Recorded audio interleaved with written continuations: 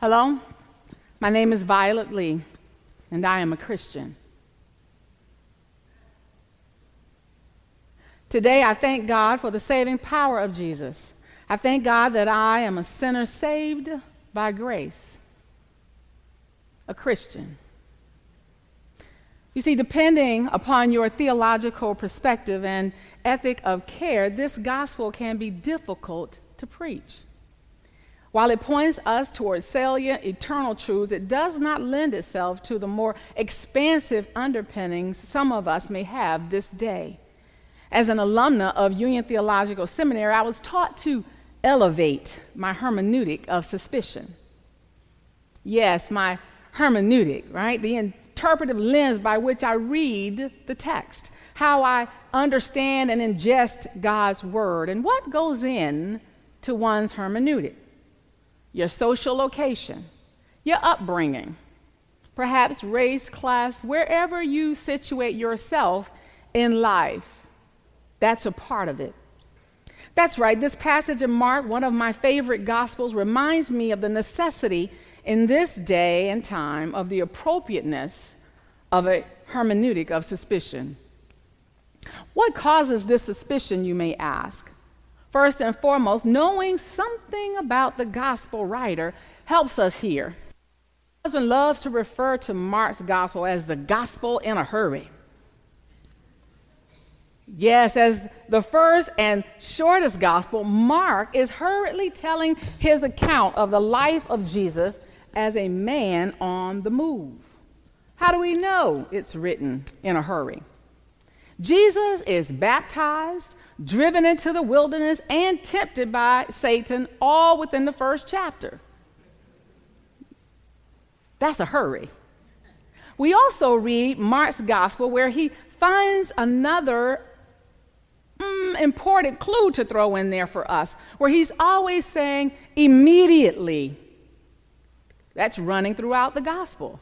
Take a moment when you read it later, and Mark will say, immediately this happened, and then immediately that happened, and everything has a sense of urgency. Here Jesus moves about the villages, cities, and countryside with healing hands for all who are sick. Today, there is a pause in the midst of Mark's stories on physical, mental, and yes, spiritual healings by this man, Jesus. The questions of him were to express contempt for unwashed hands, a violation of ceremonial traditions in Jewish practice. Recognizing the hermeneutic of suspicion operative among the Pharisees and scribes who had come from Jerusalem, Jesus seems to turn this question on its head by making the distinction between clean and unclean foods. Yes. However, the greater point may be missed if we do not slow down for a moment to hear that Jesus is obviously under attack by an investigating committee who had made up their minds about him. They never paused to see the little things he did.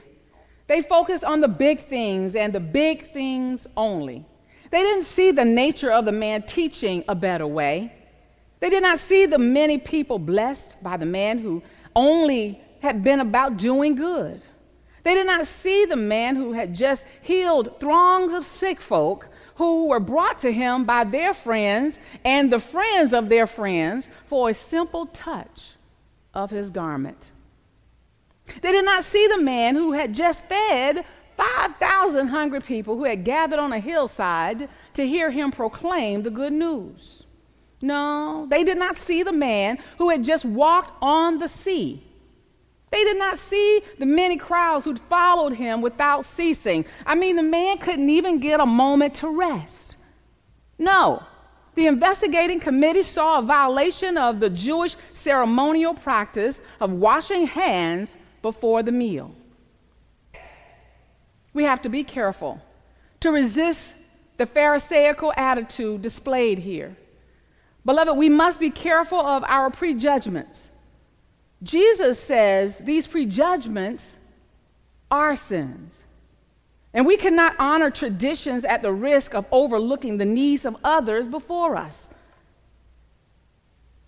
Yes, Theological scholar Pelikan says tradition is the living faith of the dead, and traditionalism is the dead faith of the living. What we see operating in the Pharisees and scribes today is traditionalism. That's right, the religious leaders operating from this place of traditionalism, and Jesus' authority was not derived from tradition. There was no appreciation for the fact that he was, yes, fully human and yet fully divine. Just as Jesus knows the hearts of the Pharisees in today's gospel, he knows the hearts of you and me. Our Lord knows our true desires, our emotions, and our true wills. The Pharisees were concerned with the outward appearances of religion. They were concerned with matters of tradition and the religious customs of the elders. But their hearts were not in it. Their hearts were not in the right place. The religious leaders, yes, the religious leaders, the scribes and Pharisees were angered and threatened by our Lord's departure from religious traditionalism. Who was he to disregard centuries of Jewish tradition anyway? Now, let me remind you that this tradition was not in the law, but practices that were added to the law and handed down from generation to generation. And it was these practices that became more binding than the law itself. How often do we do something just because? We have always done it that way, is what we say. One pastor says we seem to put our energy into keeping people out of our sanctuaries rather than into examining the sins that stain our own lives. Or in the words of my best friend would say, I'd rather have dirty hands, but a clean heart. Yes, dirty hands, but a clean heart. Like David, I know that my sins are ever before me. But I'd rather be a sinner saved by grace through Jesus Christ than to miss the point of his presence altogether. I'd rather focus on the things concerned with building my faith than the things blocking my faith. I'd rather be concerned with the things of the kingdom of God than the things that trouble of this world. I'd rather be focused on the needs of humanity than superficial preoccupations with ceremonies which hide my need for spiritual uplift. Yes, I'd rather have my focus set on the right things. And it was, for me, a reminder this week when we saw the funerals of two luminaries in our society. Yes, one,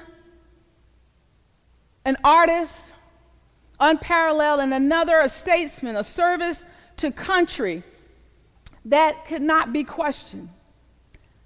Both happening in church settings reminded me of their service and work to the kingdom. Beloved, what Jesus does today in the gospel not only challenged the scribes and Pharisees, but it challenges us today. Does it not? The question for us is where will be our focus? Where will be our focus? Will we focus on the traditions of religious things or on our heart?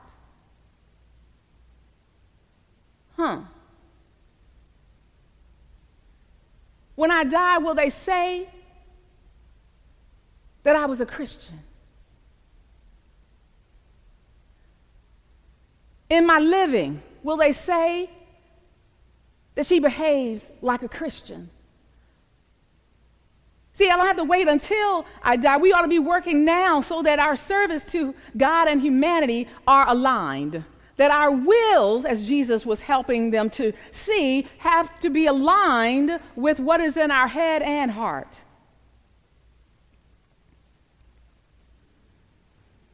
Are we willing to work on it? I'm Violet, and I thank God I am a Christian.